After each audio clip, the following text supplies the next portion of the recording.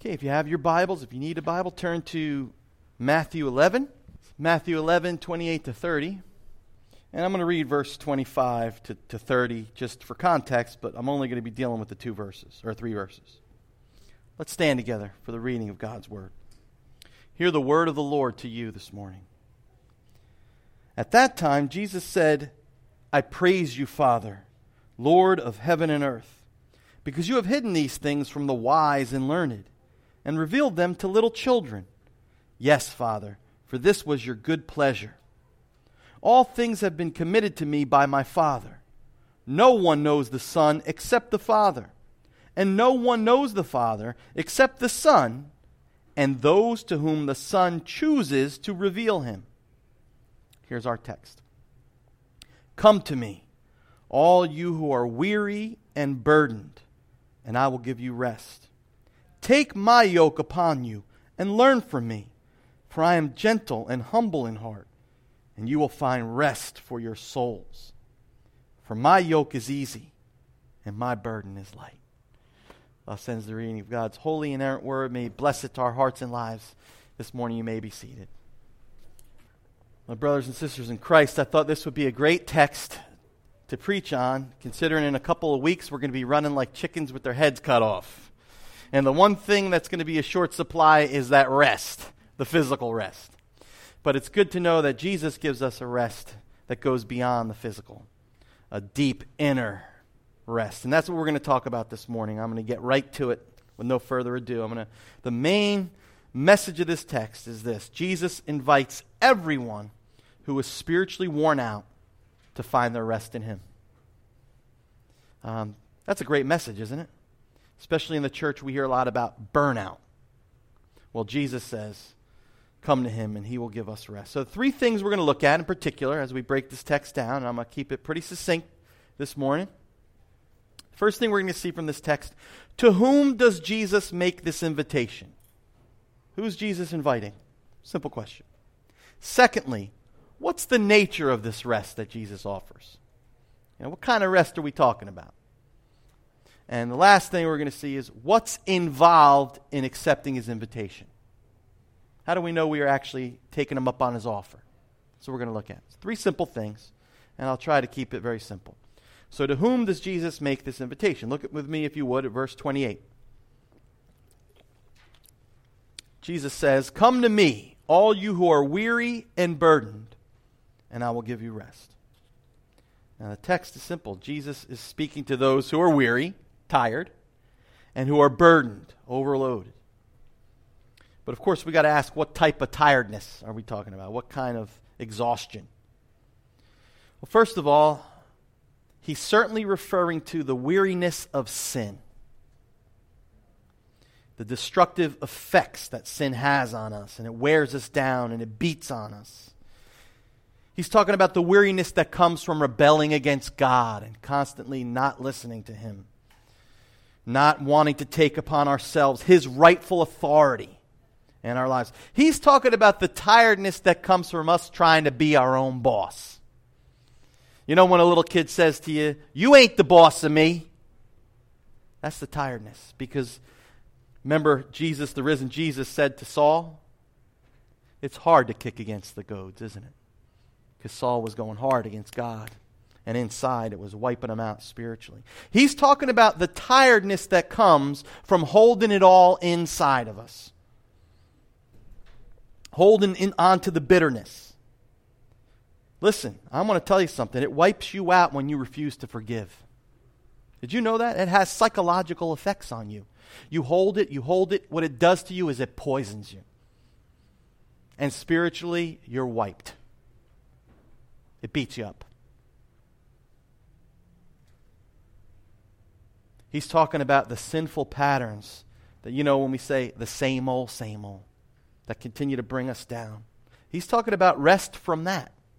He's talking about rest from the crushing burden of the guilt that all the sons of Adam carry around every day because we fail to love the Lord our God with all our heart, soul, mind, and strength, and we fail to love our neighbors as ourselves.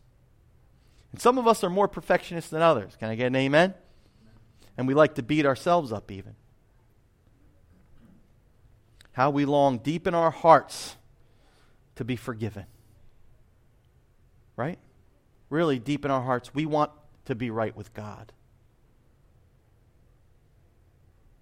We want to hear our Father in heaven say to us, what wonderful words, all is forgiven. Welcome home. Nothing brings a tear to a human eye than hearing those words, you're welcome here. Especially after you just went out and blew it, like the prodigal son. Remember the prodigal son? He thought for sure his father would. Instead, his father had the open arms. There's a Spanish story. Sorry, I didn't have an Italian story. Español, no italiano. Of a father and a son who had been estranged. The son ran away and the father set off to find him. He searched for months to no avail. Finally, in his last desperate effort to find him, he put an ad out in the Madrid newspaper. And the ad read this way, Dear Paco, meet me in front of this newspaper office at noon on Saturday. All is forgiven. I love you, your father. On Saturday, 800 Pacos showed up looking for forgiveness from their father. True story.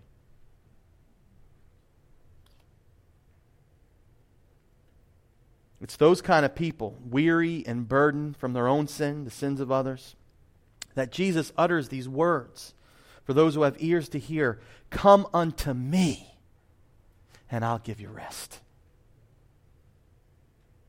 Come as you are in all your brokenness, all your messed upness,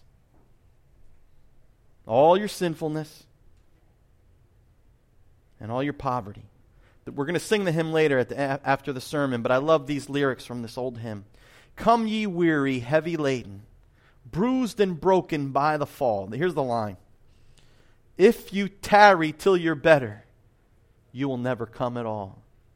Not the righteous, not the righteous.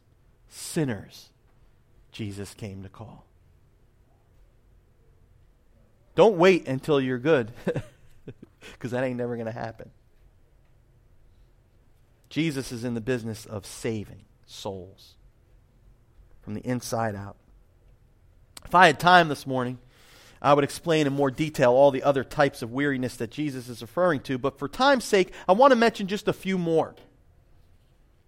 He's talking about those who are weary from being weighed down with greed. Yeah. Did you know greed weighs you down? Right? It's not money that's the root of evil. The love of money is the root of evil, and Paul says it has destroyed many a folk.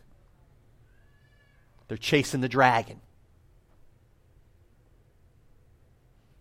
I told you this before, but I'll mention it again for our guests. Someone once asked D. Rockefeller Sr., how much money does it take to satisfy a man? Remember? And he said, just a little more. Which means we're never going to be satisfied.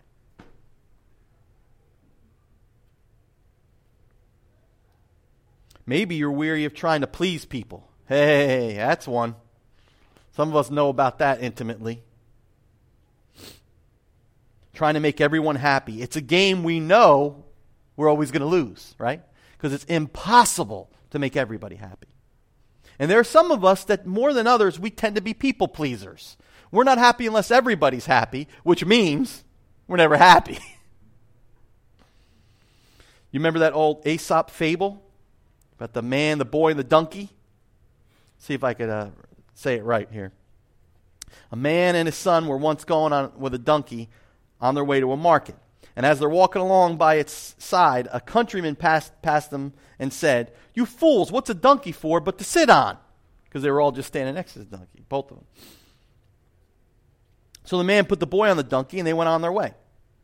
But soon they passed a group of men, and one man said, "See that lazy youngster, he lets his father walk next to him while he rides on it." So the man ordered his boy to get off, and he got on. But they hadn't gone far when they passed two women, one of them who said to the other, "Shame on that lousy lout to let his poor little son trudge along while he's on the donkey." Well, the man didn't know what to do, so at last he took the boy up before him on the donkey. By this time they came to the town, and the other passers-by began to say, "How could they treat that donkey like that and put so much weight on his back?" So now they're both like, "Now, what do we do?" So now they get a long pole, the boy and the father, and they put the donkey on the pole, they tie him on, and they're carrying the donkey. So when they get into the town, everybody's cracking up because it looks so ridiculous. And sure enough, the donkey kicks his foot out, gets loose, falls over the cliff, and dies. Moral of the story? You can't please everybody. Some of us, we need to come to Jesus to realize we need to live our lives before the audience of one. He's the one that matters. We please Him. Some people won't be happy when we please Him. But that's how we can have rest, because we can know, hey, I'm doing what Jesus says. I'm on the right road. I could go on and on with the different types of rest, but I think you get the idea now of the kind of rest Jesus is talking about. Secondly, let's look at the nature of this rest that Jesus offers. What does Jesus promise to those who are weary and burdened if they come to Him? Again, verse 28, "Come to me, all you who are weary and burdened, and I will give you rest." I don't know about you, but the older I get, I notice this is true. How I love rest, right? It's like, You know when you go in your bed and you're like, oh, bed, I've been waiting for you all day. What took me so long, right? But the kind of rest He's talking about is not the physical rest. Although someday in heaven, He promises we will rest that way. Here He's talking about that inward, that rest for your soul. That no matter how, like sometimes you say, I'm so tired, but it's a good tired. When you've worked really hard all day and you got something accomplished, you're tired physically, but inside you're like, Jesus, in a similar way, Jesus is talking about how inwardly we can have rest no matter how crazy it is outside. You get it? No matter what the circumstances, no matter how we feel physically, inside, to hear the Holy Spirit, as it were, say to you this: all is well. Tutto bene. Perfect. That's the rest Jesus is talking about. The kind that He's saying, all is well. Rest from the heavy burden of trying to make up for your sins and your indiscretions by either trying harder to win God's favor or by... I remember my mother, when I first became a Christian, God saved me. I remember telling her, trying to share the gospel with her. I was just a little bit zealous at that point. Joe and Angela could tell little stories. But I remember telling her, Mom, how do you know you can go to heaven? And I remember saying, well, if your good deeds outweigh your bad deeds. And I remember saying, Mom, when are you going to know that you just tipped the scale? She said, I don't know. And I said, that's right, so you'll never be certain, will you? Imagine living a life like that every day, not knowing that when you close your eyes, you're going to either face judgment or you're going to enter into paradise. Jesus is saying, you come to me, you can know. Your heart could be at rest. No more striving, because you know what? The gospel tells us. I remember Tim Keller saying this. I think there are others too, so I'm not making this up. I didn't get it from myself here. Tim Keller said there's nothing you could do to make God love you more. And there's nothing you could do to make God love you less. That's the gospel. Because while we were yet sinners, Christ died for us. What a rest it is. The rest from that gnawing, accusing, damning conscience. Because here's the problem with the law, and then my last point, I'm going to deal with this. Here's the problem with the law. The law is holy. The Old Testament law, God's law, is holy, it's good, it's righteous. But it can only do one thing for you without Jesus. It can only point out all your flaws. It's a great mirror, but some of us, like when I wake up in the morning, I don't like looking in the mirror. It's nasty. You know what I'm saying? That's all the law does. The law says, you're condemned, you're bad. Jesus, as we're going to see in a moment, He not only shows you where you fall, but He delivers you from the fall. And that's the last thing I want to point out here. Third point. What's involved in accepting the invitation that Jesus offers? Look at verse 28, the beginning of it, and then verse 29 and 30. Come to me, verse 29, take my yoke upon you and learn from me, for I am gentle and humble in heart, and you will find rest for your souls. For my yoke is easy, and my burden is light. Accepting this incredible, gracious invitation of Jesus entails taking His yoke upon you. And learning from him. Now, the yoke Jesus is talking about, like in modern times, I don't know that I still understand. I literally just began to understand this. I feel ashamed of myself being a Christian since 1986 when I studied for this sermon. What is a yoke? I knew it had something to do with, eggs. No, totally different. I knew it had something to do with, the cattle or something. I don't know. So, but when I figured out what it was, I looked it up. It's that wooden collar, right, where you would put two oxen together. So you'd put the one collar here and the other collar here, and that way when they work and they tread, they plow, they're going in the same direction. It's a lot easier for them. They're not fighting against each other. The power's all going one way. That was helpful for me to understand this text because Jesus is using it as a metaphor. And I'm going to quote one. I only have one somewhat complicated quote, and then I'll try to simplify it for us, for people like me who need to hear simple English. But Michael Green, who's from London, says it this way. I do like the way he puts it. Metaphorically, the yoke was used to describe the law which the Jewish youth undertook to bind to himself in the bar mitzvah ceremony. It spoke of loyal commitment. And here, the carpenter of Nazareth, who had made many a yoke, because he was a carpenter, says in effect, my yoke fits well. They don't rub your neck and shoulders. Come to me, get yoked up to me. Make an act of loyal obedience, like a bar mitzvah, to me. And you will find a deep peace and satisfaction that you could never find elsewhere. I have come for you. Come to me. Now I'll try to break that down a little bit. What Jesus is saying is, in those days, that metaphor of the yoke was used for the law. They would take that yoke upon them. But the yoke of the law was hard, difficile. It was very difficult.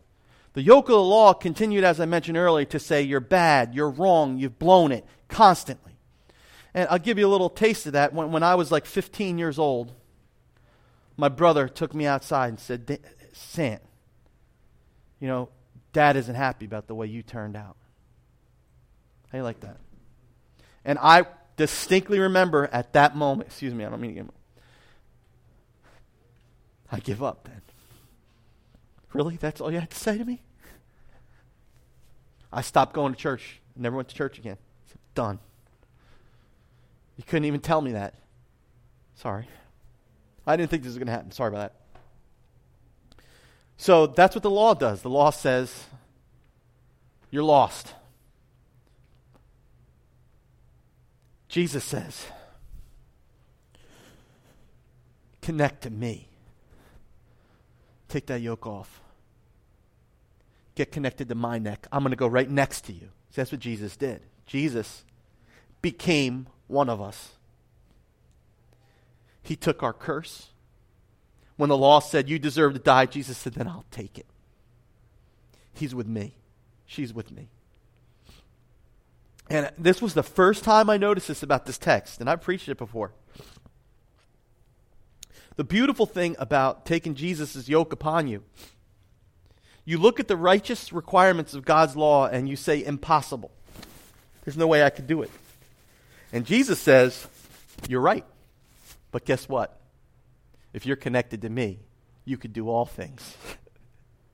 You can walk in my way because I'm going with you.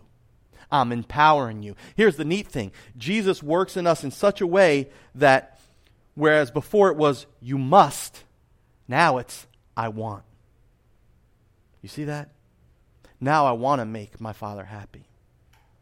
Because Jesus isn't the kind of commander that says, go! He says, go, and he leads the way. Can I get an amen? He's going to take the shot first, and then say, come with me. We'll do this together.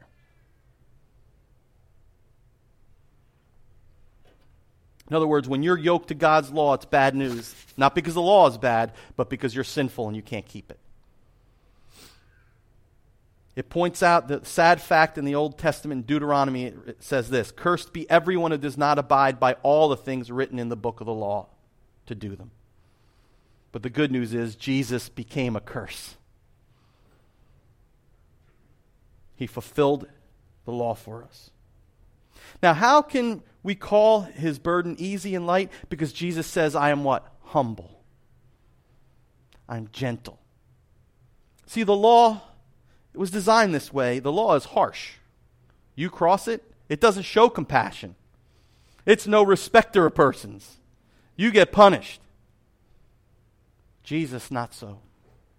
Jesus is merciful. He's compassionate. He's patient. He's slow to anger. Isn't that awesome? He's a compassionate God, slow to anger, abounding in love. Listen, it's not for no reason that the psalmist says he does not treat us as our sins deserve. See, you go to the law says, I have to treat you as your sins deserve. That's my job. I'm holy. Amen. Jesus can say, I took the righteous judgment that you deserved, and I lived the life you couldn't live already.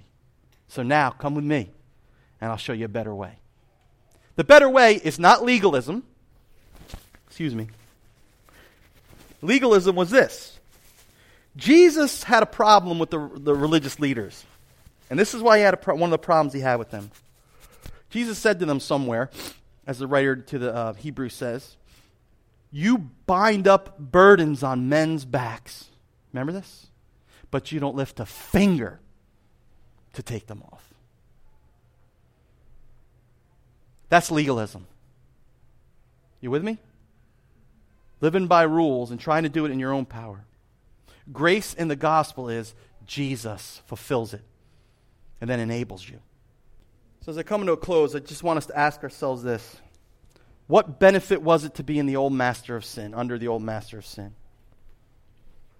Thanks, Caleb. You didn't have to worry about it. Thanks. What lasting treasure to speak of did you have when you're under the old master of the law and sin? Especially when you're under the master of your own sin. Think about it. Sin is pleasurable. I want to close with this. Sin is pleasurable, the Bible says, for what? A short season. Right? But the pleasures of God, it says in the Bible, are forevermore at His right hand. You're tired of legalism? You're tired of the strict community of legalism? What some people do is they run from legalism to license. You with me? I'm closing with this, so pay attention. So they say, you legalists, like I did, I just gave up. Unfortunately, I didn't know any Christian people that time in my life. So when I gave up, you know what I did? I dove in head first. Self-destruction. I said, that's it. Sex, drugs, rock and roll, more than ever. I'm just going to dive in. You know, and for a season, you know, God doesn't hold things back. He doesn't say, oh, it's no fun. For a season, it's pleasurable. Right? But then the bitter fruit starts coming. Right? It's not lasting. And then the destructive things start happening to your body, to your soul, and then you realize you're in big trouble. But Jesus says a plague on both your houses. A plague on legalism and a plague on license. Come to me, all ye that are heavy laden and burdened, and I will give you rest. He's saying, swap out yokes. Take my yoke upon you. This invitation is for everyone. Maybe you know the Lord, but you've wandered far, like a lost sheep. And Jesus is saying, the invitation stands. Come home. Come. Maybe you've never come. Maybe you're still striving to gain His acceptance. Maybe you're still like me when I was a kid, realizing I couldn't do it. Maybe you just gave up. Jesus right now gives you the offer. Come. Don't wait another minute. Don't waste another. Life is short. Well, I laughed about the DC thing, but my cousin said to me, she said, I was afraid I'd never see my kids again. Someday that's going to be true, isn't it? In this life. Paul said today's the day of salvation. He wasn't crying wolf. Come to Jesus now. Whether for the first time or whether you've been away too long. Come home. That's His invitation, not mine. Let's pray. Father, thank you for Jesus. And Jesus, thank you for revealing the Father to us. We thank you that the wise and learned who refuse to listen and who are wise in their own eyes, we thank you that although that they have rejected you, we thank you that there's hope for us as we are willing to just confess our sin, our inability, and lean hard on your grace and your wisdom and your mercy. Jesus, our hope is in you. We pray that none of us would leave this room later today still holding on to that burden, still yoked to the old way. Thank you, Jesus, for your yoke. We take it willingly on ourselves. And it's an honor to even suffer for your name. Thank you for the rest that you have promised deep in our souls. We pray it in Jesus' name. Amen.